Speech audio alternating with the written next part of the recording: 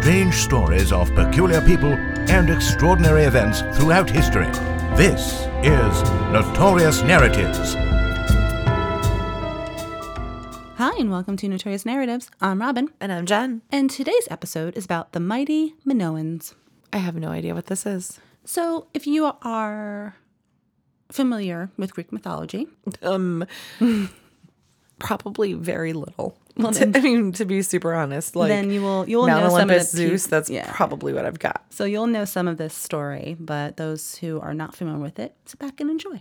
All right, let's get at it. So in Greek mythology, Minos, the legendary ruler of Crete, was the son of Zeus and Europa, the Phoenician princess and personification of the continent of Europe.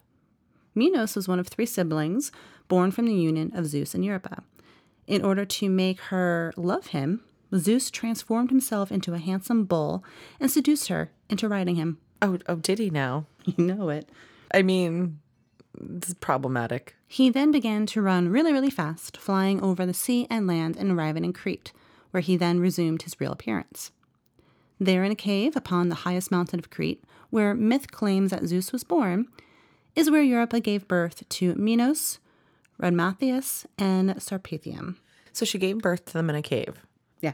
But they were made when he was a bull. Maybe. But does that mean that they took bull form? Because he was a god that transformed himself into something. So does that mean his seed is also transformed into a bull? Like she's bull? having half bull babies? No, these were all... But then also they said she's the personification of Europe. I don't really know what that means. It's also strange. I know. Mythology, man. It's tough. It's a rough road, Robin. It just gets rougher. Well, just keep trucking. Then Zeus left Europa in order to go to Mount Olympus. Just like a man. But before doing so, he gave her 3 weapons. A bow that will never miss its target, a guard dog named Lallapa, who no one could ever escape from, and the mythical metallic being of Talos, who was there to protect her. He would circle the island's shores 3 times a day to protect her against pirates and other invaders. So it's just like a metal bodyguard statue that floats around the island every day, 3 times a day. Mm-hmm. A dog that's pretty badass. Mm-hmm. That's great. And a bow that doesn't miss its target. Mm-hmm. I feel like that's super useful. The dog's pretty useful. I don't get the metal dude. It's like, so if the pirates come, what does he do? Destroy. There's photographs if you want to Google them. There's like pictures of him being enormous and kind of just smashing the boats and everything in the sea, you know, like kind of thing. Okay. Yeah, I get what you're saying. Mm-hmm. It's just a giant being, like just a big metal dude. Yeah. Yeah, just, you know, imagine Ghostbusters and how, you know, they throw the Statue of Liberty. I was going to say Stay Puffed, but yeah. You know, like that kind of thing. Like the Statue of Liberty is probably more a personification of protection than the Stay Puft Marshmallow Man. Maybe. I'm having trouble with this one. Let's move on. Okay. Minos attained the Cretan throne by the aid of the Greek god Poseidon. And from Knossos, he gained control over the Aegean Islands, colonizing many of them and ridding the sea of pirates. He married Pasiphae, the daughter of Ilios, who bore him, among others, 3 children, Athreo, Aridani, and Phaedra. Although he was a great man, Minos was flawed. One day, a magnificent white bull appeared in his kingdom. What is it with all these bulls? We'll get to that later. Okay. The god Poseidon demanded the bull to be sacrificed to him, but Minos thought that it was such a beautiful creature that he kept it for himself and sacrificed another animal instead. The gods were angry and decided to punish Minos by taking his wife. She then fell in love with the bull. Mad with desire, she asked for help from Daedalus, who created a mechanical cow in which she could ride and approach the bull. As a result, her union with the animal resulted in her giving birth to a monstrosity of a creature with the head of a bull and the body of a man. Thus became the Minotaur. What's with all the bullfucking, man? Mm-hmm. There's a lot of bullfucking in this story. You're literally talking about people who are like getting mechanical cows made just so they can get close enough to fuck that bull. Have you seen a bull? No, I'm just kidding. Robin. I know. But the whole bull thing comes into effect in the whole thing. Also, the fact that she gave birth to a Minotaur. So that is... I'm imagining a baby Minotaur breastfeeding is where I'm at. The horns would get in the way. it's problematic. The story's problematic. Actually, I mean, one horn will get in the way. The other one will face away, right? No, I don't know. I mean, I think it might work. I mean, if she sneezes, she gets stabbed in the heart. Yeah. See? Problematic. Just think about giving birth. Are the horns not there when they're born? Do the horns come later? Does he grow into him like a bull? Probably. Yeah, There we go. See? that makes sense. We've finally made So Greek mythology make sense, So everyone. she gives birth, and it looks like a regular species of some sort. Well, no, it looks like a half cow, half baby. Right? Yeah, And that's then true. it just And then gets the horns. older and more developed. And in every puberty, year- they probably get every their year. horns. Right.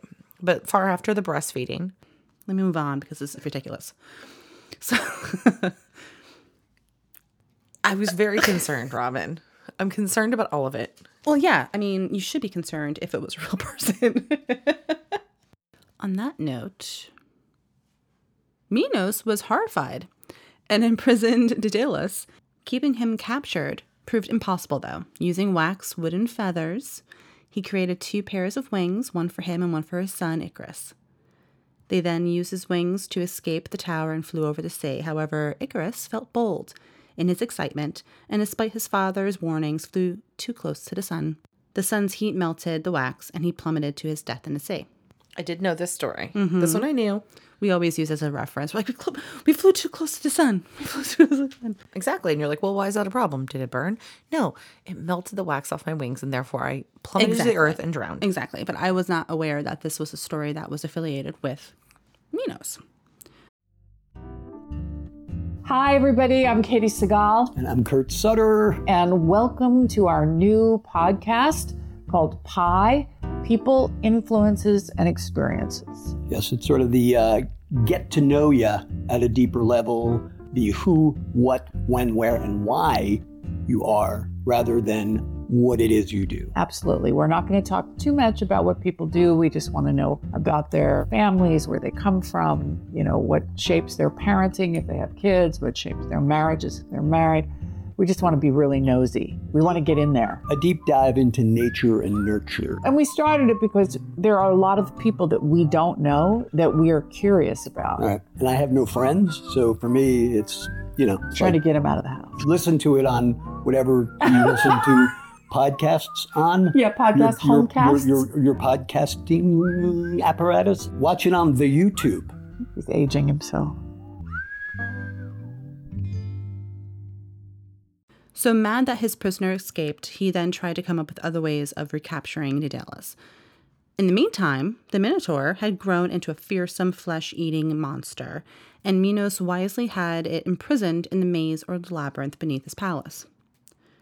While Minos ruled, he kept in direct contact with Zeus, discussing new laws with him every 9 years.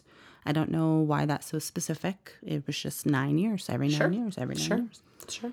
His name is a title in which ancient Cretan would be translated to as a governor. He united all the cities of Knossos under one kingdom and became the supreme naval power in the area. According to the great Greek historian Thucydides, Minos was the first ancient ruler known to have built a navy and managed to expand his kingdom all over the Mediterranean, promoting the just laws that Zeus had given him. Legend says that King Minos was killed by the daughters of King Cuculus, who poured boiling water over him while he was taking a bath. After death, Minos became a judge in Hades, judging the actions of the dead. So the question here is Minos real or just another mythical legend? We have a story of a demigod/god in contact with other gods. It has possession of super weapons, creating advanced civilizations that became a great power in the civilized world. Is it possible for supreme beings to have indeed interfered with Minos and helped him, or is this just a vivid imagination of a primitive civilization? Which is what some archaeologists suggest after researching the city of Knossos. That is right. The place where the myth took place actually exists. Yeah. I mean, Crete exists. Those cities So does exist. Knossos. Yeah. So the Minoan civilization had flourished in the Middle Bronze Age on an island of Crete, located on the eastern Mediterranean from 2000 BC until 1500 BC. They are known for their unique art and architecture. They made a significant contribution to the development of Western European civilization that we know today, with the spread of their ideas through the contact of other cultures across the Aegean Sea. Labyrinth-like palaces, vivid frescoes showing scenes such as bull leaping and processions, elegant gold jewelry, stone vases, and pottery with vibrant decorations of marine life are all features of the Minoan Crete culture. In the early 20th century, archaeologist Sir Arthur Evans was first notified to the possible presence of an ancient civilization on Crete by finding carved seal stones that would be worn as charms by native Cretans. During excavations at Nessos from the years of 1900 to 1905, Evans discovered extensive ruins which had confirmed the ancient accounts with literary and mythological of sophisticated Cretan culture and possible site of the legendary labyrinth and palace of King Minos. It was Evans that coined the description as Minoan. in reference to this Bronze Age king. Evans believed that this king was responsible for both the growth and the decline of the Crete civilization. Evans split the island's Bronze Age into 3 distinct phases, largely based on the different pottery styles that were found. The first one was the Early Bronze Age, or Early Minoan, from 3000 to 2100 BC. Middle Age, or Middle Minoan, from 2100 to 1600 BC. And the Late Age, or the Late Minoan, from 1600 to 1100 BC. These phases have been challenged by more modern archaeology and approaches to history and anthropology. Minoan settlements and cemeteries have been found all over Crete, but the 4 principal palace sites were Knossos, Phaeatos, Malea, and Zakros. At each of these sites, large complex palace structures seem to have acted as local administrative, trade, religious, and even political centers.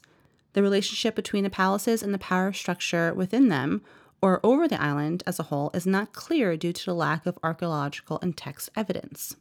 It is clear, though, that the places exerted some kind of localized control, such as the gathering and storage of wine, oils, precious meats, grain, and ceramics. Small towns, villages, and farms were spread around the territory, seemingly controlled by a single palace. Roads connected these isolated settlements to each other and to the main center. So it's like a feudal system. So you're talking about there's like one major like area where people come to do their trading. Roads and everything just came to that one location. Right. And then like there are little villages, but then there's like a lord or something that sort of runs that region. Yep. And all of this was found in 1900 to 1905 during this excavation. There is a general agreement among historians that the palaces were independent from each other up until the 1700 BC, and thereafter they came under the sway of Knossos, as evidenced by the greater uniformity in architecture and the use of linear A writing across various sites throughout the palace.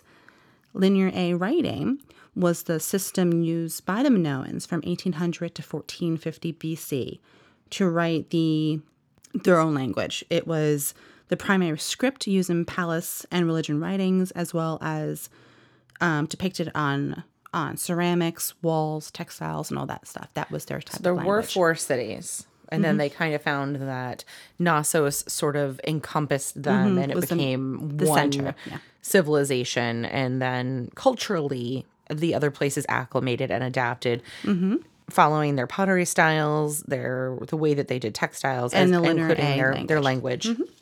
Okay. The absence of fortifications in the settlements suggests a peaceful coexistence between the different communities. But the presence of weapons such as swords, daggers, and arrowheads, as well as equipment of defense, such as armor and helmets and all of the other type of equipment. Thank you. I'm like, what is that word?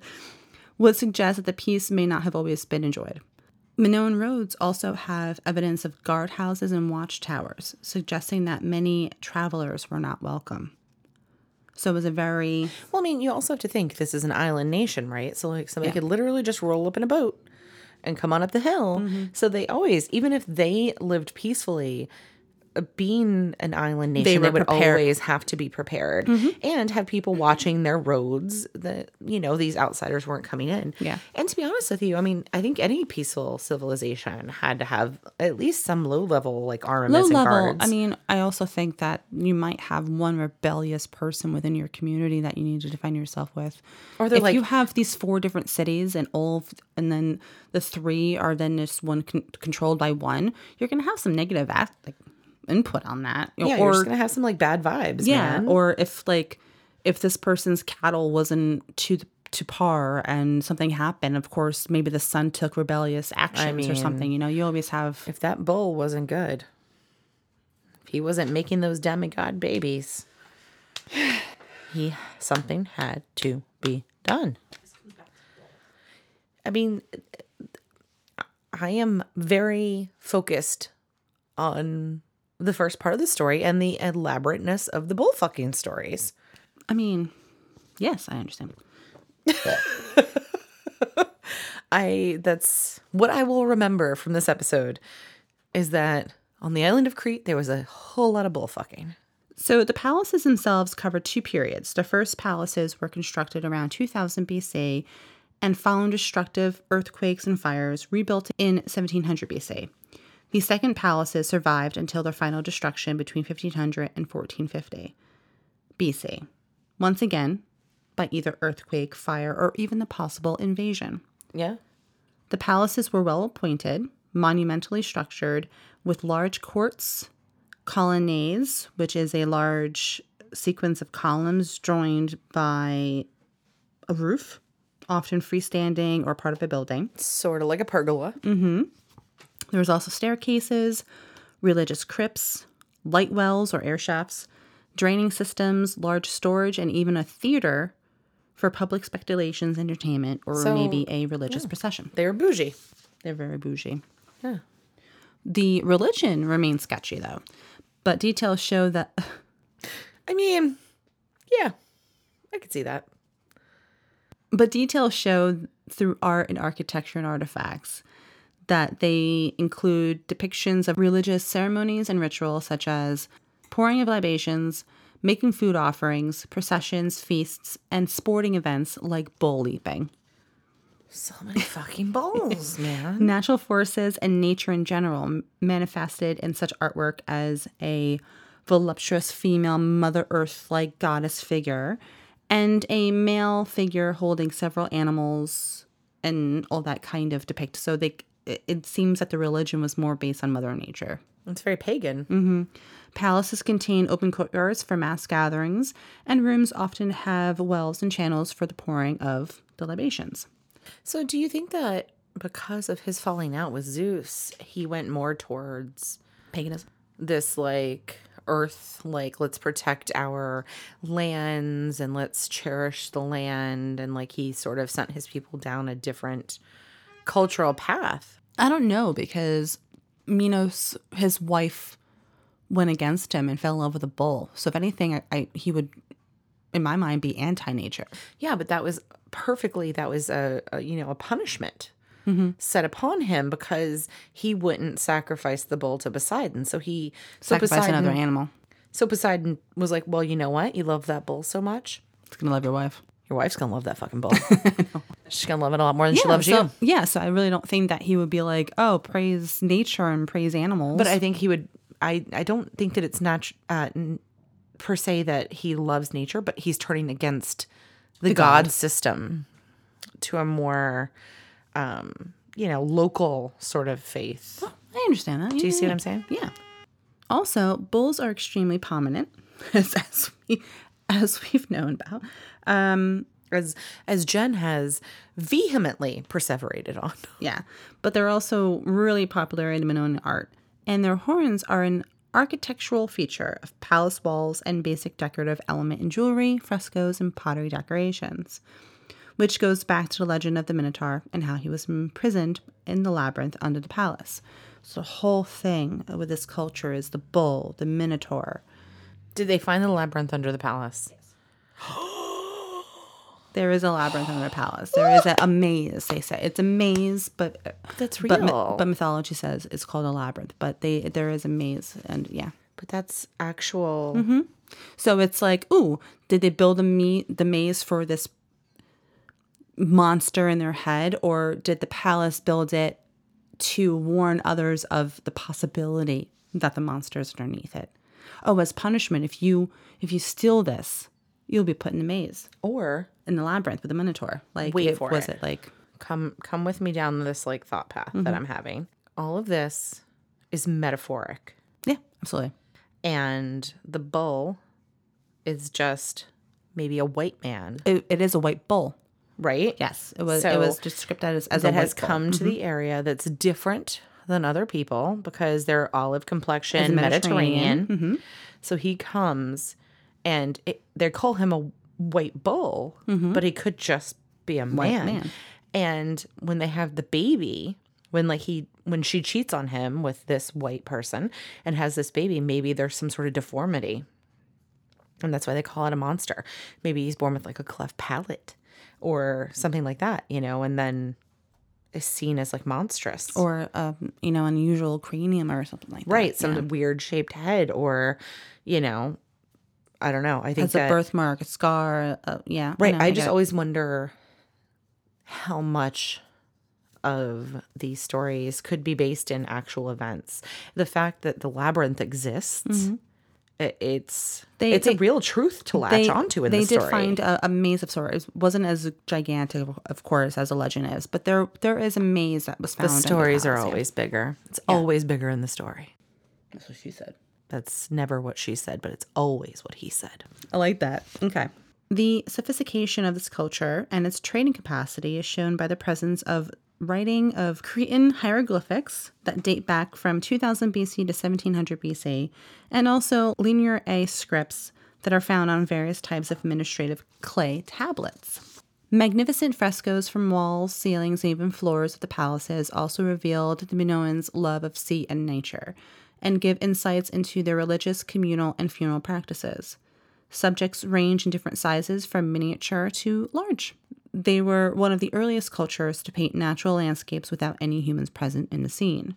And animals, too, were often depicted in their natural habitat throughout the artwork. The reason for the demise of the Minoan civilization continues to be debated. Palaces and settlements show evidence of fire and destruction around 1450 BC, but not at Knossos, which was destroyed a century later. The rise of Mycenaean civilization in the mid-2nd millennium BC on the Greek mainland, and the evidence of their culture influenced the later Minoan art and trade, made them most likely the cause of the fall. So it was these other invaders, settlers. But other suggestions are the earthquakes and volcanic activity with, of course, the tsunami.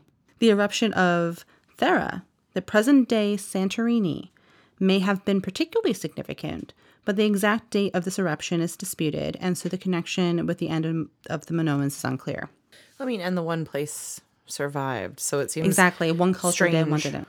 Most likely it was the fatal mix of natural environmental damage and competition for wealth weakened the structure of the society.